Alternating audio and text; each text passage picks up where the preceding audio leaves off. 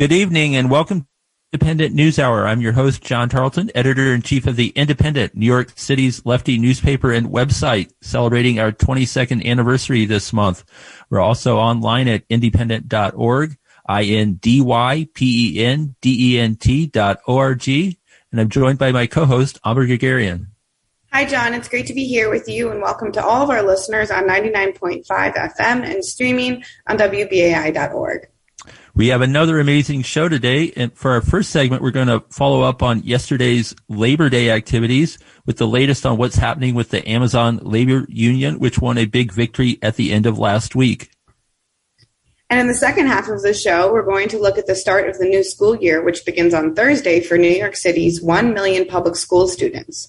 Our special guest will be Dr. Kaliris Ramirez Salas, a public school parent leader and a member of New York City School Board. She has been a leading critic of the decision by Mayor Eric Adams and the City Council to defund the schools this year by $469 million. She will talk about the impact that decision is having and what public education activists are doing to claw that money back. But first, we turn to Labor Day 2022 and how it was celebrated yesterday by a rising new generation of bold young unionists. They marched through mid-Manhattan while stopping to rally outside the multi-million-dollar homes of Starbucks CEO Howard Schultz and Amazon CEO Jeff Bezos. The march ended with a final rally in Times Square. Amber, you were there. Yeah, right. As you said yesterday, Labor Day, workers who had the day off joined together. The Amazon Labor Union joined by Starbucks Workers United, which are both insurgent, independent labor campaigns, were joined by many other insurgent groups who rallied to demand billion-dollar companies like Amazon and Starbucks recognize their unions. Starbucks Workers United have won 200 union elections around the country in the past year or so. So that's been huge. And Amazon has organized and won an election at Staten Island. And we also have elections upcoming in other places. But now we're going to hear from Derek Palmer, who is the vice president of the Amazon Labor Union and was speaking yesterday at the protest. So we'll go to that clip now.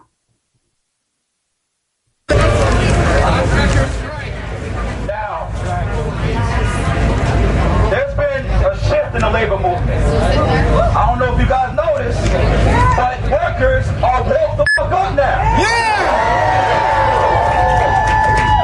Workers are ready to fight back. Yeah! We're not quitting no more. We're walking on. Guess what we're doing? We're organizing. Yeah! We're organizing. You know why? Because we know what our power is. We know that when we're walking those doors, our voices matter. Yeah. Lives matter. Yeah. Jeff Bezos don't know that yet, but guess what? He's gonna know now. Yeah. He's gonna know now. So with that being said, this shift in the labor movement is so important. The emergence of the ALU, the emergence of Starbucks, Trader Joe's, Apple. It's time to wake the world up. It's time. The world is waiting for us to make a change, and we have to stand together. And we're talking about the established unions too. We all got to stand together. We're talking about the team. We're talking about the SEIU, the Unite Here. If I'm forgetting you, I'm sorry.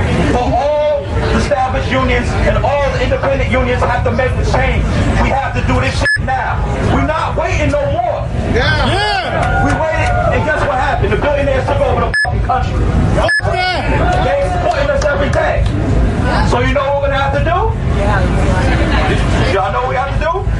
We're going to strike. We're going to do a general strike. Independent unions, established unions, we're going to shut this shit down for real. So we're going to need support from everybody, the communities, all across the world. They support ALU. They support unions. And we got to wake this country up. Because guess what? Like my brother Chris said, 71% of the world approves of unions now. Woo! It wasn't like that before, but guess what? It's like that now.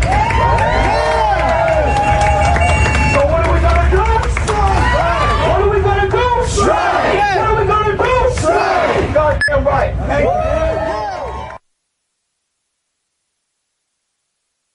Sorry about that. That was Derek Palmer, Vice President of the Amazon Labor Union, speaking yesterday in front of Jeff Bezos' penthouse at 212 Fifth Ave to a crowd of 400 to 500 supporters. And at the end, they're all yelling, chanting that they're going to strike, in case I spoke over that. Now we are joined by Seth Goldstein and Michael Verrastro of the Amazon Labor Union, and we're going to speak with them in a minute here for the latest developments with the Amazon Labor Union. But first, on April 1st of this year, the Amazon Labor Union pulled off what many said was impossible, and they won a union election at JFK 8, an Amazon warehouse in Staten Island that employs 6,000 to 10,000 workers. A union campaign had been launched there 2 years prior by workers Gerald Bryson, Jordan Flowers, Derek Palmer, and Christian Smalls, who were all at the protest yesterday. The election results, the win by the union, was objected by Amazon, and after months of hearings and deliberation, the National Labor Relations Board announced on Thursday that the company's objections had no merit. The worker-led Amazon Labor Union is demanding the company come to the bargaining table and negotiate a first contract. Amazon workers in Campbellsville, Kentucky, Garner, North Carolina, and Albany, New York have also launched union campaigns. And you'll notice there's a lot fewer than the 200 for Starbucks. It's because Amazon warehouses often have 1,000 or more employees. And the workers have been organizing since this spring at ALB1, which is in Albany, and a union election. They got enough union cards signed. An election will be held there on October 13th, 14th, and 15th. So joining us now to talk about all of this is Seth Goldstein, a pro bono lawyer for the Amazon Labor Union. We're also joined by Michael Verrastro, a former employee up in Albany, who we'll turn to soon. But Seth, welcome, and tell us a little bit about Thursday's news that the NLRB rejected Amazon's objections to the result and sort of the process of that and what it means for the union now. Yeah, we're very glad that the employer's objections were rejected by the NLRB, that the NLRB refused to go down Amazon's rabbit hole in which they wanted to throughout the election and disenfranchise thousands of workers. So that was a big victory. But this is all a delay tactic by the employer with the goal, I believe, to go to federal court and to try to get the right-wing court to both disenfranchise the employees and to perhaps overrule the National Labor Relations Act. So we need to put more pressure on the employer by organizing and worker actions.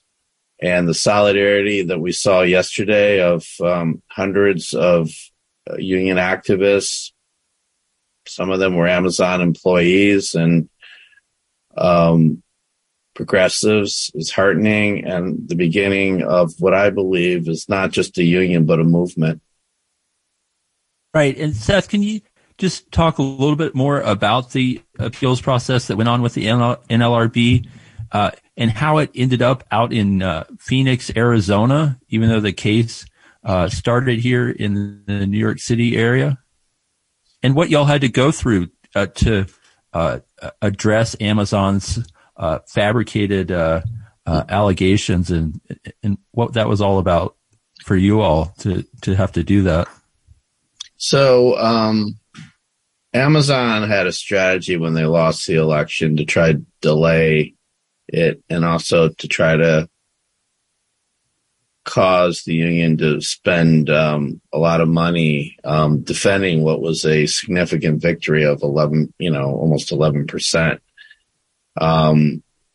So what they did was they decided to do what Starbucks is also doing, which is to attack the National Labor Relations Board and accuse the National Labor Relations Board of favoring Amazon Labor Union, which is not close to the case. So as a result of that, in order to be fair, the NLRB removed the case to Region 29, which is in Arizona, because obviously Region 29 could not hold a hearing when they were being accused by Amazon of also interfering in the election.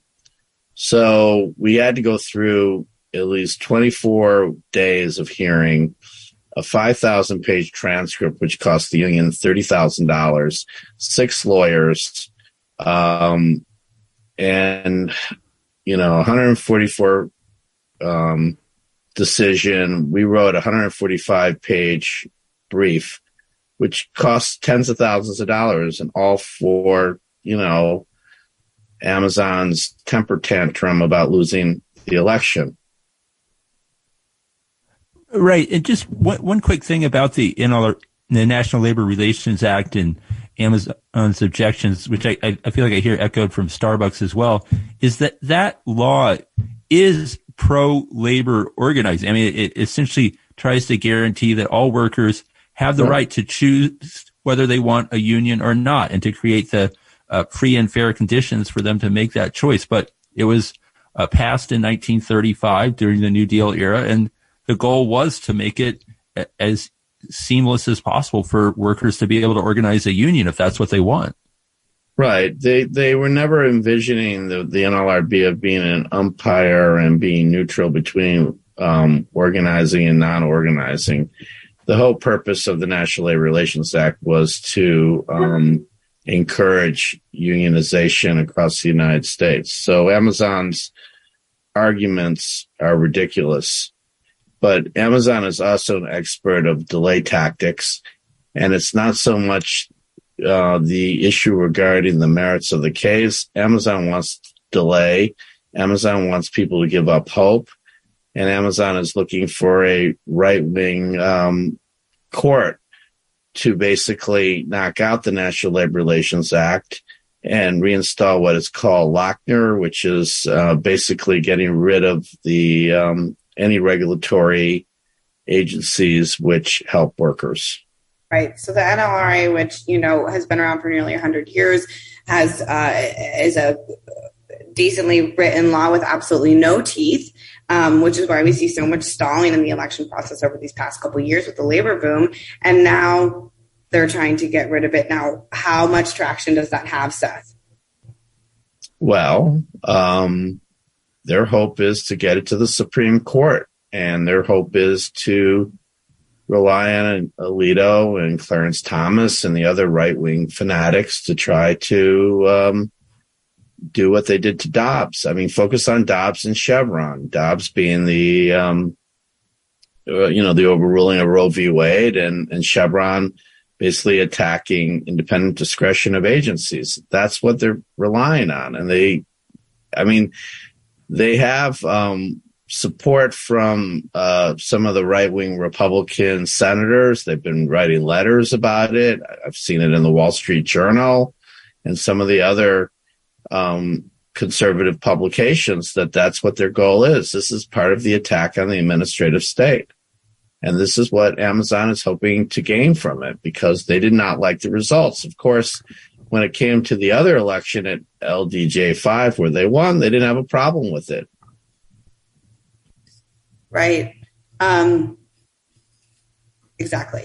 And we'll be looking at LDJ5, which is another warehouse on Staten Island, where, as Seth just said, they did not win the union election, but they are regrouping to refile. And we're going to bring in Michael here now. Michael Verostro, we have on the air with us, who's been supporting the Amazon Labor Union up in Albany. Michael, welcome.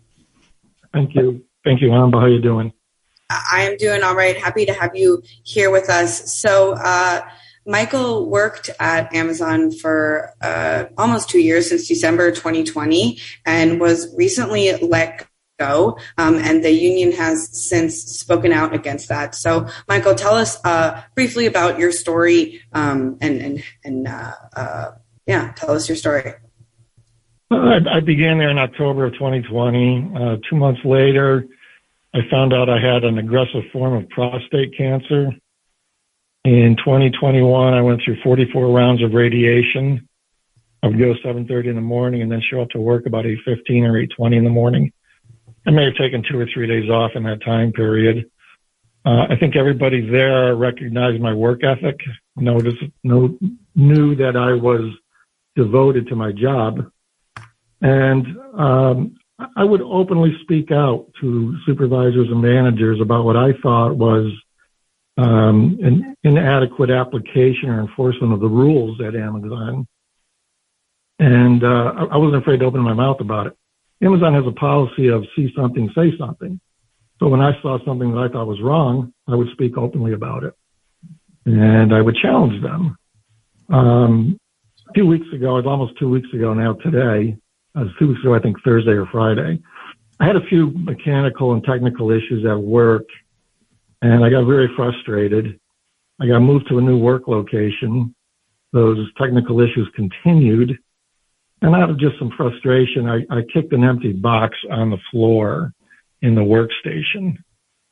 A little while later, when I was up and running and finally working, my supervisor approached me, asked me to go for a walk, and I declined. I said, I'm up and running. I'm working now.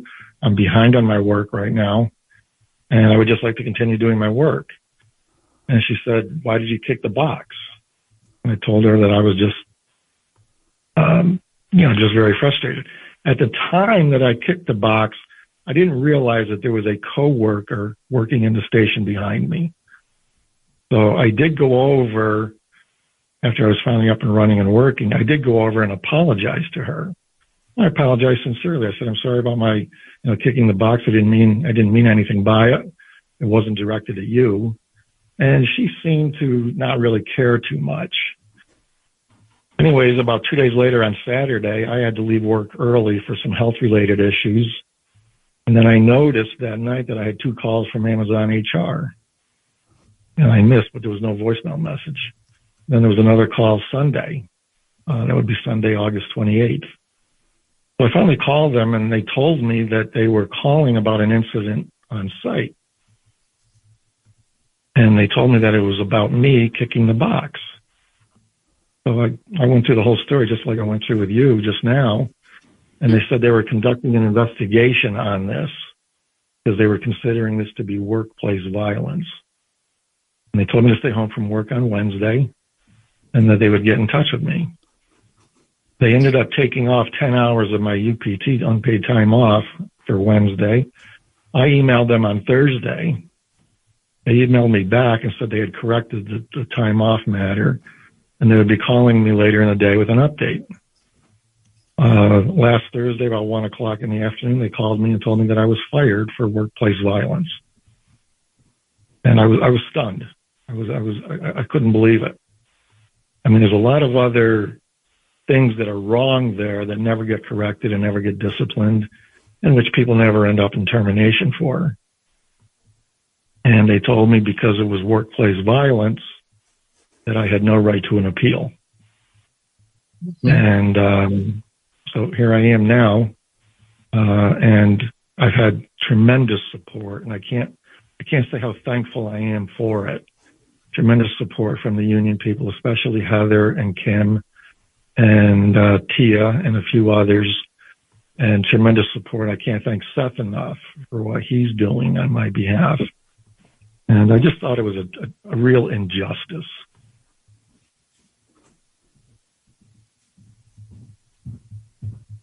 Right.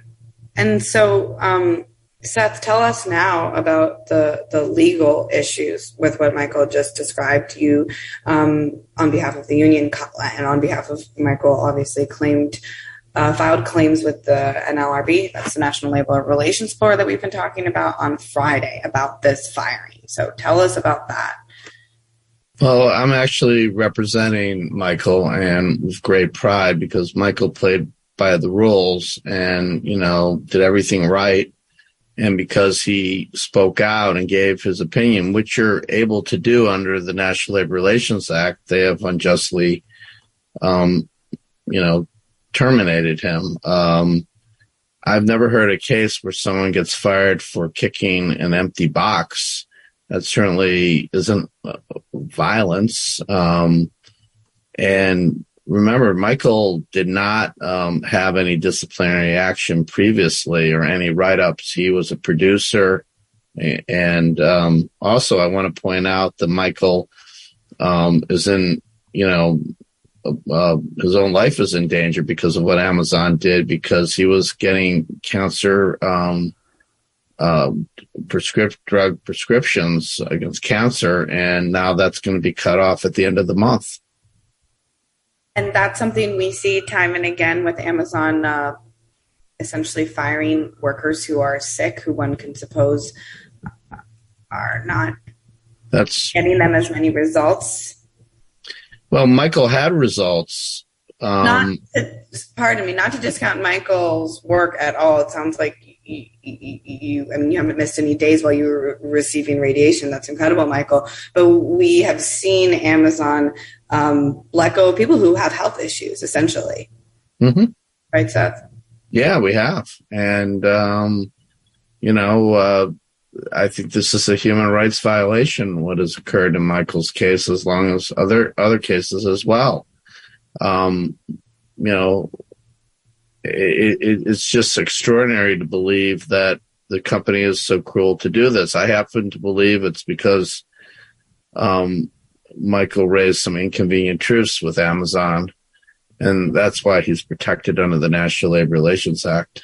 And we want to hear more about that, Michael. So you haven't been in the building for nearly a week now, but you were there much before and while the union campaign had been launched. And you told me a little bit about how you were surprised by the way Amazon was responding to that. Could you talk a little bit more about the anti-union feelings and sentiment at work before you left? I was really turned off by how aggressive Amazon was in their anti-union stance.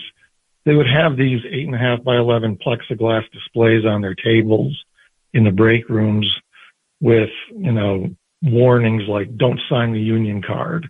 Here's what will happen if you sign the union card. They'll have your name, address, telephone number, blah, blah, blah. And then they also had signs or notices on the large television screens throughout the building. And then it was shortly, I believe, I want to say maybe the first or second week in July, I was on light duty at the time after I'd returned from work from surgery, which was in mid-June. And I noticed a group of people, like 30 people or so, going into this meeting room, and I didn't know what was going on. And I asked my supervisor, and she said, it's a mandatory meeting. She used the word mandatory. Mm-hmm. Mandatory meeting that everybody has to go to. Mm-hmm. And you're scheduled for tomorrow's meeting at, I think it was like 11 o'clock in the morning. The meeting lasted about an hour, and there were two people from Amazon, I believe one from Kansas City and one from North Carolina, who had come in, and it was obvious to everybody in the room that it was basically an anti-union push. Right. They were talking all about the things that could happen if you join the union or if the union comes in. There were some very pointed questions being asked, and they weren't giving satisfactory answers at all. And I really became, I want to use the word disgusted, but I was really turned off by how aggressive they were with this push. Right. And so these are captive audience meetings that they were using a lot during the Staten Island and Bessemer, Alabama campaigns that your manager said was mandatory. But since between the Staten Island and Alabama campaigns and this current Albany campaign, Seth, didn't the NLRB actually say that they cannot make captive audience meetings mandatory thanks to you? Yeah, they basically filed that one. Yeah, they basically have a rule that says now that you're not required to go to captive audience meetings, and if you before you're provided notice about these captive audience meetings, the employer has to say that you're not required to go, and if you don't go, you're not going to be retaliated against. Right. Neither of which they did in this case, and I did file a board charge in addition to the discharge against Michael, one on the captive audience meeting requirement. Right. Just wanted to point that out there. So, Michael, you have, since your firing, started supporting the union much more actively. Now, as you said, you have a aggressive prostate cancer, which must be extremely tiring. So why are you spending your time on a union campaign now, in addition to everything else and the difficulty? Well, I had an oncologist, an appointment with my oncologist last Wednesday, the day before I got fired. Right. And he told me when he first began working with me that, because of the aggressiveness of my cancer, that the best case scenario for me was probably 5 or 6 good years, maybe. And now we're a year and a half into that. So, we might be talking 4.5 to 5 years. And he repeated that stance with me on Wednesday. And he also ordered a kidney scan, a kidney ultrasound. And, I've been accepting of the fact that, my lifespan has been shortened. I may have 4 or 5 years left. So my position now is, I'm really not working or helping the union really for my benefit, maybe to some degree for my benefit, but hopefully to help others and open the eyes of other people there at Amazon and hopefully even around the country, to see that companies like Amazon, run people into the ground, take advantage of them, and then they discard them like yesterday's newspaper. And right. I just think it's totally unfair. It's just wrong. Well, we are very moved. I am very moved by that, Michael, and I wish you and everybody all the best in all your efforts. And we'll continue to be in conversation with you and everybody in Albany. And now I have one last question for Seth. Seth, tell us a little bit about all of the legal students that you've been bringing under your wing to help do all of these charges you're filing against Amazon and Guttmacher and all the other workers you're representing. So talk a little bit about that. And the reason I bring it up is because yesterday at the rally, there was amazing solidarity felt. And I was speaking with some of the ALU members who said that was, if not their biggest, one of their biggest rallies. So it's great to see that momentum is continuing to build. And as everyone brought up, this has been a huge year for labor. There's been a ton of organizing. So tell us about the young people who've been helping you. Yes, I probably have between 70 and 80 law students right now all over the country that are volunteering to help workers like Michael. Actually, one of the workers interviewed Michael. The law students interviewed Michael. And they have come forth to show that they really care about this issue, that they care about workers' rights, and that they're going to volunteer to do this. And it is heartening to me because I think the best way to combat Amazon's human rights violations and selfishness and greed and their immoral stance is to bring in people with good hearts that are willing to stand up for workers. And that's what's happening here. It's just amazing. Right. And we're going to continue to follow that story as well, because that is great. People coming together with solidarity to share their time. And, I'll say one more thing about the rally yesterday. Also heard from organizers that since Thursday's announcement that Amazon's rejections are not merited, there have been a lot more workers on the floor at the Amazon warehouse wearing their ALU shirts. So that's good news. Seth Goldstein and Michael Verastro of the Amazon Labor Union, thank you so much for joining us. And all of our listeners can follow the Amazon Labor Union on Twitter and Instagram at Amazon Labor Union. And looking forward to the October 13th through 15th election in Albany, we are going to go to a short musical break and we will be back.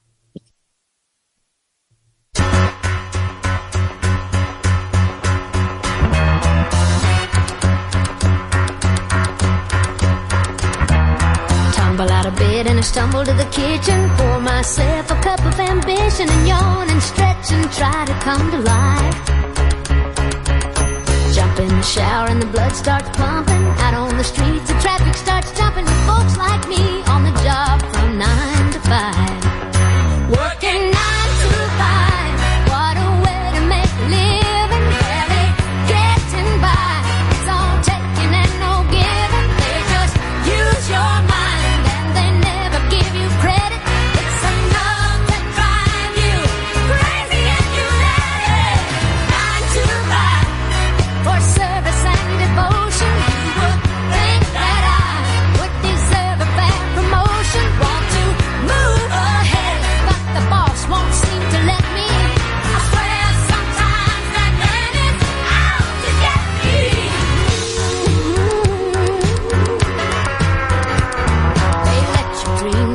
watch him shatter. You're just a step on the boss man's ladder, but you got dreams he'll never take away. You're in the same boat with a lot of your friends, waiting for the day your ship will come in and the tide's gonna turn and it's all gonna roll your way. Working 9 to 5, what a way to make a living. That was 9 to 5 by Dolly Parton. You're listening to the Independent News Hour on WBAI 99.5 FM. I'm your host, Amba Gregarian, joined with my co-host, John Tarleton.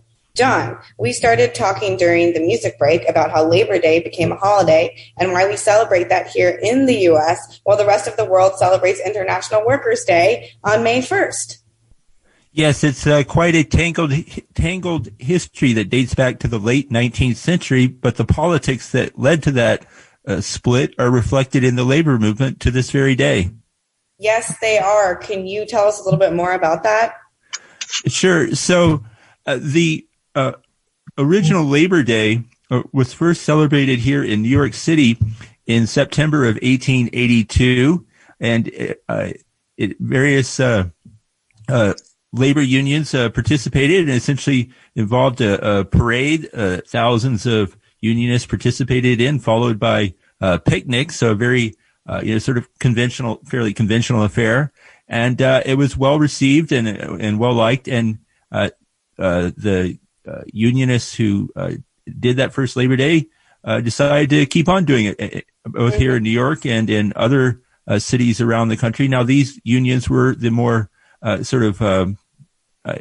mainstream or conservative unions of the time, often craft workers who had very specialized skills and saw themselves as a little bit apart from sort of maybe more of the low-wage immigrant workforce of that day that worked under especially harsh conditions. I mean, it was harsh for most workers in that time, but the less skilled immigrant workers had it hardest of all. And you fast forward a few years, in May 1st, 1886, you had something of a general strike in this country. You had workers, hundreds of thousands of workers in various cities around the country went on strike, demanding an 8-hour workday. And this movement was led by socialists and anarchists, so the more radical wing of the labor movement of that era. Anyway, the most remembered aspect of all that was the clashes in Chicago around at the Haymarket Square, and there's a lot of controversy around that, what exactly happened. But the upshot of it all, several people died, and several police officers. There's been a lot of conjecture that essentially the thing was staged to prompt a crackdown on the labor movement in Chicago. Ultimately, several workers were executed, labor leaders, and became known as the Martyrs of Haymarket. And soon after that, the International Socialist Movement took up the cause of the Haymarket Martyrs and proclaimed May 1st as International Workers' Day. And at the same time, President Grover Cleveland in 1894 convinced Congress to enact Labor Day as the official labor holiday, to be on the first Monday of September. And then soon after that, he was, trying to curry a little bit of favor with the labor movement, but then he sent the National Guard to go suppress the Pullman railroad workers strike, and 30 workers were killed in that by the National Guard to break that strike. And anyhow, so Labor Day, the official Labor Day, was more popular with the more conventional part of the labor movement, the American Federation of Labor, led by Samuel Gompers, and again the more, say, radical or militant socialist part of the labor movement identified more with May Day and its more internationalist vision, more radical vision as well. So those 2 days were both celebrated by different parts of the labor movement for many years. But by the time you got to the beginning of the Cold War, May Day pretty much disappeared from the picture here in the United States, even though its origins came from the United States and from Chicago. And May Day was really only revived in this country in a major way in 2006, thanks to the immigrant rights movement, which was also very much a workers' movement as well. And many of the participants in the immigrant rights movement in 2006 came from Latin American countries where May Day is widely celebrated, and they brought that back to this country in a really beautiful way. And so we've continued to see May Day celebrated in this country now ever since then. And of course, we still have Labor Day, and what we saw yesterday was the more militant unionist coming out and with their vision. And it's noteworthy that you were there at Times Square where the rally ended. Very few representatives from, say, the more official labor movement were anywhere to be found, even though if the labor movement has any vibrant future ahead of it, it's groups like Amazon Labor Union and Starbucks Workers United and others that are that future, but they didn't seem to want to be seen with them. Right. That split continues today, unfortunately. Yes. And just the last note, of course, that lack of an internationalist vision was reflected in a very serious way during the Cold War. The AFL-CIO very much aligned itself with the U.S. government throughout the Cold War, and in many cases in various countries around the world, worked to suppress or help to suppress leftist labor movements that were seen as too pro-socialist or pro-communist, so again, they were willing to play that role and break with any sort of ideal of international solidarity of the working class in favor of aiding the U.S. government in its worldwide campaign throughout the Cold War era. And just one other thing that I couldn't help but note in the recent primaries, we had a state Senate contest in Western Queens, North Brooklyn, that involved a Democratic Socialist, Kristen Gonzalez, versus a very sort of old school Democrat, Elizabeth Crowley, who has held various offices and also lost a number of races in her career. Crowley was backed by almost all the large unions in the city. And even though this district has overwhelmingly voted for Democratic socialist candidates in recent years, voted for Bernie, voted for AOC, voted for Tiffany Caban, voted for Zohran Mamdani, Emily Gallagher, Julia Salazar. I mean, this is like, a sort of a bastion of sort of this youthful socialism. And these unions couldn't in any way embrace that and support Gonzalez. And they poured tons of money into assisting Crowley, as did all sorts of real estate interests and other corporate interests. And at the end of the day, the Democratic Socialist, Kristen Gonzalez, won by 26 points. It's like, why these unions, even in a situation like that, embrace such a self-defeating role? It's hard to say, but there's obviously a long history of the more cautious parts of the labor movement, or the more conservative parts, playing this kind of role. And hopefully over time, as this rising generation of labor activists, socialists, and others, takes the center stage more and more, hopefully that some of those kind of ingrained habits will start to change more. Right. And I'll note that the AFL-CIO is still currently not supporting workers internationally in some very specific ways, which I'd like to talk more about on the show at some other time. But we have another guest that we're very excited to speak with.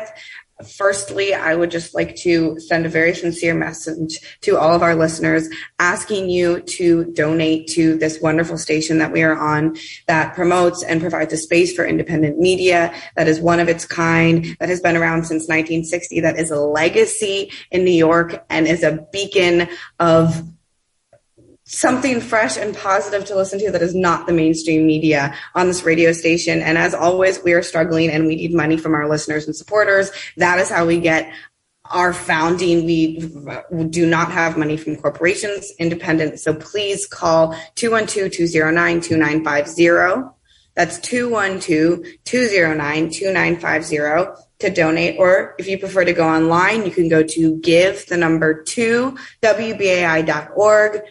That's give2wbai.org. For those of you who are searching for a pen, I'll say the phone number again. It's 212-209-2950. Please donate today if you haven't donated, but you listen regularly. 5, 10, 15, 20, 100. Support the news you want to hear. Please, 212-209-2950. That's 212-209-2950. Or give the number 2wbai.org.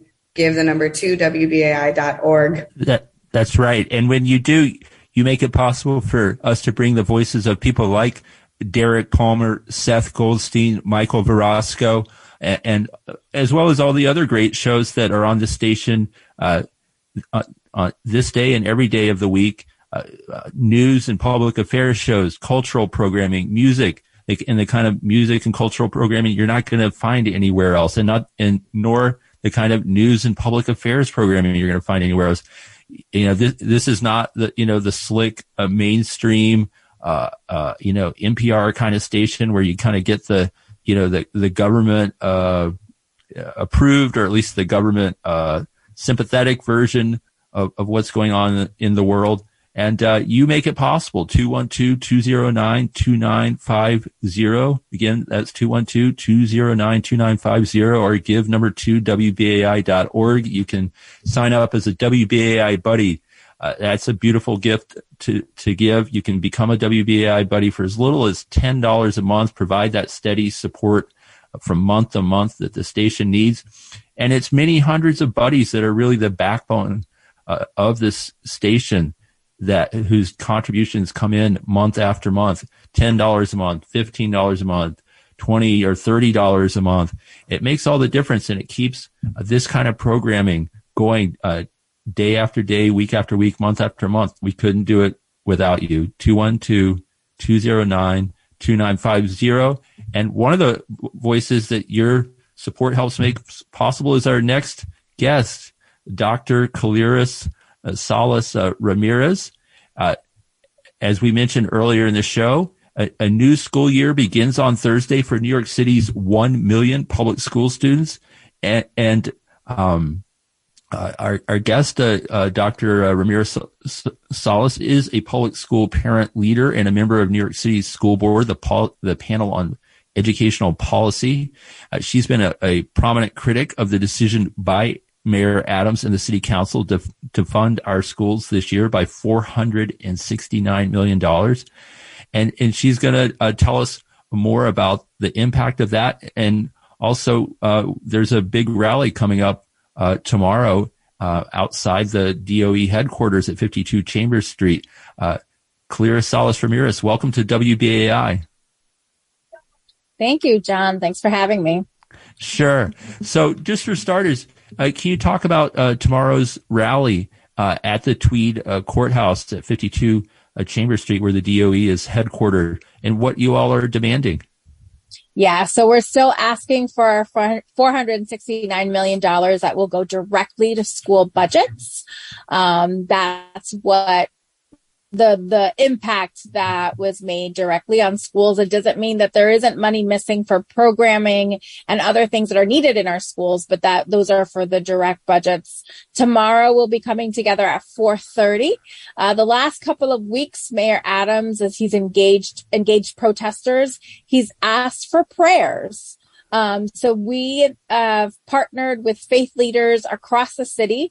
About 140 of them have signed a letter that was sent last week to Mayor Adams demanding that these cuts be restored, asking for prayer not to be weaponized, and letting him know he has free will. He can make this decision and make the moral decision to fund our public schools and support our students. And so tomorrow at Tweed, we will be there 4:30. Those that have purchased Eric Adams defunded our schools. We're asking you to wear that. We're asking you to wear black. if you don't have a t-shirt. And we will be there with faith leaders, parents, students, and teachers demanding the $469 million that were cut from our school budgets. Today, New York City Council passed a resolution demanding that Mayor Adams and Chancellor Banks immediately restore these cuts. Unfortunately, these resolutions are non-binding, and until the mayor actually makes that decision, we won't get our money back. And can you elaborate more on what kind of impact these cuts have in the classroom, in the schools in general? Absolutely. So what we've seen and what we've heard on the ground is that schools are losing social workers. They're losing music teachers, art teachers, any sort of enrichment that they've had in their schools, restorative justice coordinators, and personnel have been accessed as well. And so class sizes are also increasing as a result of these school budget cuts. There have been some schools that have submitted appeals, and therefore some schools are getting enough funding to retain their staff. But 77% of the schools in our city are suffering from these budget cuts. And so we're really concerned that we're starting the year without services when there are over 20% of our students are students with IEPs. We also have a large population of English language learners.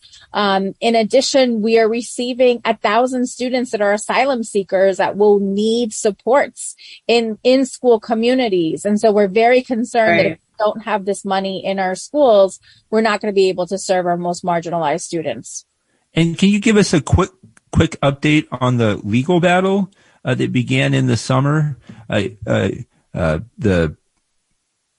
coalition that wanted to restore these cuts initially won with the first judge they went to, and then had that victory overturned on appeal.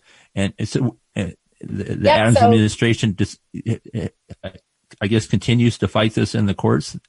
So far, we're still fighting. So September 29th, we're going to have another hearing that will be in the appellate court. I think the lawyers are still trying to figure out whether they're going to have multiple judges during that time in the appellate court, but a final decision will be made on September 29th. And so currently schools are dealing with the budgets that were originally proposed in February by the mayor.